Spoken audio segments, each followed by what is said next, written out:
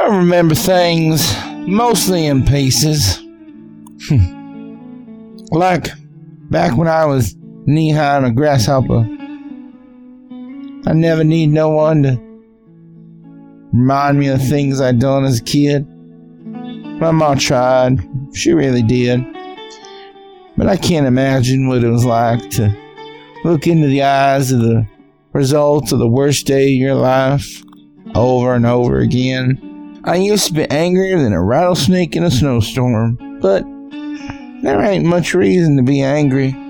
Problem with hating folks is they either don't know or they don't care. The dead ain't got much to care about. Things was tough after Ma died. The sickness came on quick, and Uncle Diabetes told me the spirit waits on the whims of no man. No, sir. She does not wait. She takes what's hers and continues her mysterious ways. If there's one thing you can take away from this whole mess I've been in, it's this. The world don't give no thought to what you want. So if you need something, you gotta take it. I ain't always right, but it's true. After Ma passed, I was left alone on the streets of Hanover. Oh, well, y'all don't rightly know about Hanover. It's a trading city up northern Deadlands. Plenty of room to find all sorts of trouble up there. Must have been 9 or so years old, all on my lonesome after Ma died. Folks weren't too kind to me when Ma was alive, and some got downright nasty once she passed. I met Orville trying my hand at a little thieving so I wouldn't starve. He was a young man, maybe 20 at the time, ran a gang of misfits, and he's the first human to really be nice to me besides Ma. And neither were that nice if I'm shooting straight. One day I stole a few apples from the fruit stand, started tearing off like a pronghorn in heat. The owner screaming and hollering after me got the law to come stop me. That's when the real chase began. Me pumping my little legs as fast as they'd carry me, and a bunch of guards hot in my tail. I turned corners as fast as I could, real desperate like to find a place to hide. And that 20-year-old man, Orville, was leaning against some barrels, carving pieces off his apple with a knife. He dressed unassuming, just in a cotton shirt and some jeans. He opened the barrel next to him and motioned for me to get in. I don't know what else to do, so I obliged him. The guards questioned him briefly, but Orville stoically told him I'd just head off and turn to the next corner. The guards continued their chase for some time, but I assume they gave up eventually. Working with Orville started small, learning to distract while others did the thieving. Quick hit and runs, and then spreading out so the guards would have to pick one target to follow.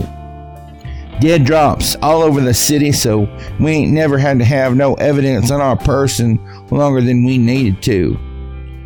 Life was pretty good for a while, but orcs are scary when they're just a little pony like I was. Once I grew up some, they didn't treat me the same. I didn't mean to break Chucky's leg. We used to wrestle all the time, but Chucky ain't no match for me. Once I hit 11 or 12, I went to take him down and his leg just snapped like a twig. Only Orville seemed pleased by that result. He pulled me aside one day and told me he had some special jobs just for me. Mind you, We never done no breaking into folks' houses and the like. Weren't never like that. We did what we had to get by. But he convinced me that rich folks ain't got no rights to none of their shit. They all lied and cheated and stole to get it, so it wasn't like I was going to be doing anything bad. Just evening the odds a bit. That sounded alright by me, so I agreed to do it. And boy, I tell you what, I'll never forget the first burglary I participated in. My friend Orville gave me these small orbs he'd commissioned to be made by someone. Some kind of magical devices, I don't know. They're real neat. Throw it on the ground and nothing could be heard in a 20-foot radius. Real good for breaking and entering. So when I approached the mansion of a real rich trader, I just smashed that little orb and broke the window. Unlocked it through the hole in the glass and let myself in. So many of the things in that house was made of precious metals, rugs and animal skins. I gathered up the guns and even the silverware and left them all by the window to gather up, and then I run back to Orville when I was done. But I said I'd go upstairs. I knew I had plenty of effort for us to sell, more than plenty. But I always wanted to belong to something. I wanted to make Orville right proud, prove that I was the right man for the job. The trader's wife had some fine jewelry, and I remember staring at them as they slept in their bed. I checked a few more rooms and went back downstairs. There the old man was, wasps of hair matted to his scalp, standing there in his nightshirt, holding a scattergun. Told me he was gonna wait for the authorities, and he wasn't gonna shoot. He was blocking my way down the stairs, and he screwed up his face, examining mine. I knew he recognized me from somewhere, and he said, and I remember it to this day, he said, "You're that orc fucking whore's bastard, aren't you?" Oh, I saw red. My temper got the best of me. I threw that orb at him and shattered it on his face.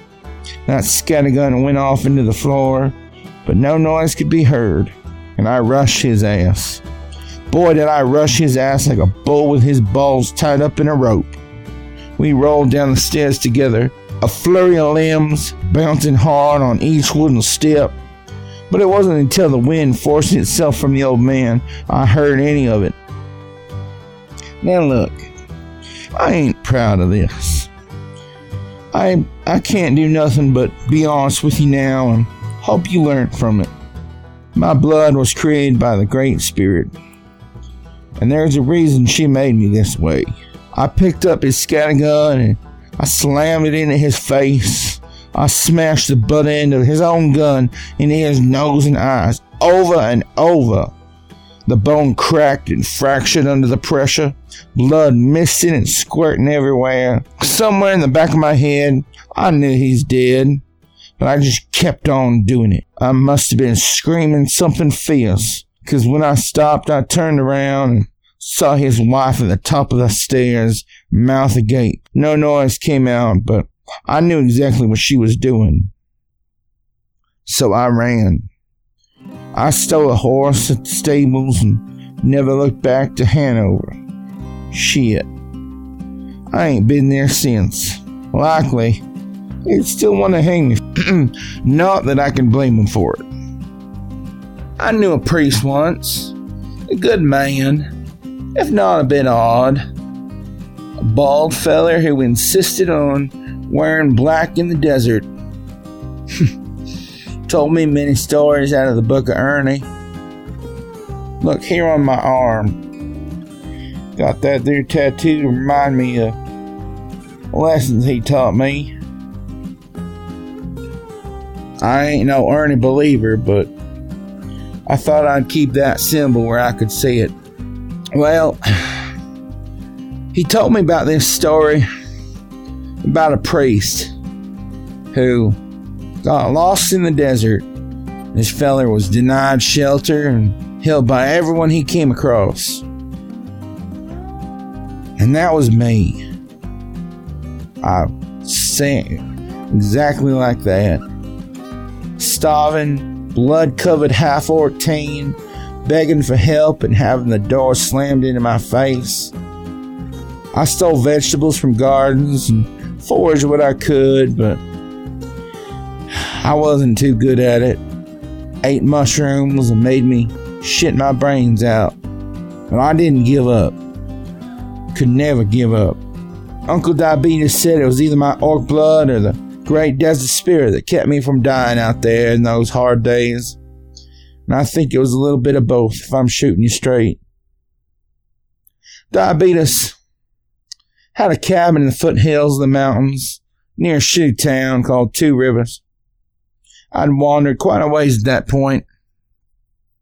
Killed that horse I stole and ate him maybe a year prior. If I'd met Uncle Diabetes before doing that, I would have dried some of the flesh out to preserve it. But as it were, I ate real good that day and the night after. But the whole damn thing had turned, infested with bugs and such, real quick. I had nothing but a few pints of blood in my water skin to thrive off of. Every day after harvesting that horse was about survival. I killed a few more folks trying to do a bit more thieving, but I could never bear the guilt of staying in those houses. So I moved on. Got me a rifle from one of them and figured I could probably do some hunting up in the mountains. I couldn't shoot for shit, and I didn't grab any extra ammo. I was just a comedy of fucking errors, I tell you what.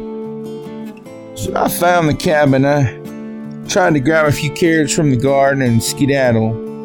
The Great Spirit and the orc were constantly wrestling inside me.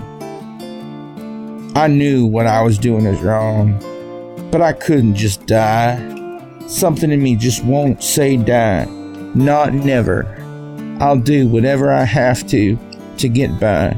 I'll kill every son of a bitch from here to the Imperium just to take another breath. One more breath. One more meal. One more step. One more heartbreak. A hand clapped itself on my shoulder, and when I turned around, I saw a grizzled old son of a bitch, half orc, dressed in animal skins. He had deep scars on his face. He later told me it was from a grizzly that got the drop on him. One of these tusks had broken off from what seemed to be the same fight.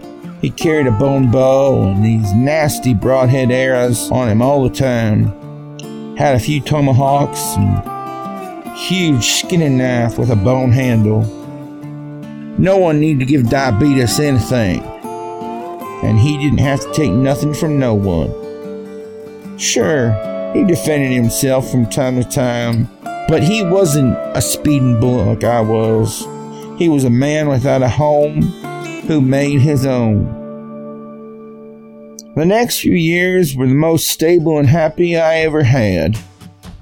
Diabetes was tough, and we didn't really express emotions much, but we had an understanding between us, and, well, both of us being half orcs, I think that was kind of a comfort. Felt like we belonged together, and, well, after a while I started referring to him as my uncle, and I do believe he's the only real kinfolk I've ever had. At least in the way that counts. He cared if I lived or died, and he taught me everything I know. And that was right admirable of him. He taught me to track animals, which mushrooms wouldn't give me the shits, how to preserve game, and tried to help me control my anger. I learned to shoot straight, how to walk heel to toe so I wouldn't spook game, how to set up a blind, and how to talk to folks in the world. I was 17 or so when we went on a hunt for a grizzly we'd seen getting too curious about our land. Seeing a bear once ain't really a concern, but as soon as she starts coming back over and over again, you gotta get rightly concerned. So we packed our gear and followed the trail. We should have seen the signs that something was wrong when we realized the tracks were deeper than they should have been. And there was a haze around the cave that it was living in. The crackling of energy tickled our noses, but we paid it no mind. We had our target. Things are always a bit funny near the Deadlands. Something about magic going wild or some bullshit of the like. So we built a bonfire, mostly green branches at the mouth of the cave to smoke it out, while we lay in wait to start shooting as it emerged. But that never happened. Instead, we waited for nearly an hour before there was a loud crack of thunder, and I was screaming and punching as this great bear was right atop me. Great patches of hair were missing from its body and were replaced by scaly patches of flesh. I thought maybe it was sick when we first saw it. Later, I learned some animals are touched by magic in ways simple folks just don't understand. The claws ripped and teared at my chest and face as I desperately tried to fight back. That thing was so much stronger than me, and even when I let all my fury loose, my effort to free myself, I couldn't do it. He kept removing chunks of my skin with the leather in my coat, and blood was filling my eyes. Uncle Diabetes burned his knife up to the hilt in the neck of this creature, and it reared back and roared. He kept swinging his tomahawk violently as the bear threw him to the side with one great swap of its paw. A crack of thunder, and the bear was atop Diabetes, clawing and biting. Each second seemed to take an eternity. I grabbed my own tomahawk from my belt and charged at it. I couldn't hear Diabetes at first when I charged. And then I heard him yelling for me to run. I tried to slam the head of my axe into the bear anyway, and it tossed me to the side like an apple core. I heard my ribs crack loudly as I landed. Diabetes still screaming for me to run. I wiped the blood from my eyes and yelled as loud as I could, loose as many arrows in this son of a bitch as I could. I wanted to make that bastard bear look like a big old porcupine. Each arrow buried itself to the feathers, and another crack of thunder, and that damn bear was on me again. My vision was completely gone as I swung the bow, trying to fight it off, searing pain and more chunks of flesh, roaring and Diabetes screaming. I couldn't tell what blood belonged to who. Everyone was bleeding so much at that point, you would have figured the heavens opened up and started pouring the red liquid. Diabetes was smashing his tomahawk into the side of the bear, opening up deep wounds and distracting it enough for me to kick and pry myself out from under it. I was scrambling to pick up and knock arrows as Diabetes was dancing under massive paw swipes from this bear. It seemed unkillable. I'd peppered it with at least a dozen arrows. He didn't slow or budge an inch. Just kept mindlessly attempting our murders. Diabetes was begging me to leave as I kept trying to fight. Some of my arrows were missing at this point on account of me having so much blood in my eyes. I'd find out later you can see part of my skull through the deep wounds. Just piss and vinegar in my veins. That's all that kept me standing. Diabetes' face, when he looked over at me, was pained. I could see the worry in his bloodshot eyes. They were pleading with me to leave. I couldn't hear his voice over the ringing in my head, but I knew exactly what he wanted. But I wouldn't do it, damn it. I already let too many folk die by my hand, and Diabetes knew it. So Diabetes dove at the bear and hugged it close, stabbing all the while with his knife. Long lines of blood pumped from the garish wounds on the bear, but the same was simultaneously happening to Diabetes. The only real friend I'd ever known, my kinfolk. I resolved to charge it and either win or die by my uncle's side. There was a loud crack of thunder, and then they both were gone. I surged until I passed out from exhaustion. Hell, I even killed the 2 cubs hiding in the cave. No, nothing quick and painless. No, sir. I tied a rope around them damn little cubs and strung them up from the tallest pine I could find. I'll never forget the sound them little bears made as I killed them. The Great Spirit and the Orc are raging inside of me. I camped on that mountain for weeks, hoping for a sign of Diabetes. But it became clear he wasn't going to come back. I tried to make the cabin a home for myself, but it never felt the same. So I went back to wandering. I was a dead man walking, a shell going through the motions of survival. But time makes wounds fester slower. Broken bones knit back together. And there was a lot of work in the Deadlands for a dangerous son of a bitch like me. A bastard in so many ways, but alive. And that's what kept me going every day. To stay alive. I ain't run from a fight since then. And I ain't left nothing dangerous alive long enough to come get me. If I was protecting your cattle and some rustlers decided they'd try and take them, I'd send those sons of bitches to the spirit. They could take it up with their maker. They ain't got no type of mercy for them. I made me a decent sum of gold doing things of this sort before I started to take real lucrative jobs for the Imperium. Those small tooth scumbags made me question if it was the orc side that made me this way. Just a nasty bunch. But they paid well. And some of them weren't too bad to talk to. Much later, I learned they weren't all that way. But you could have easily fooled me back in the day.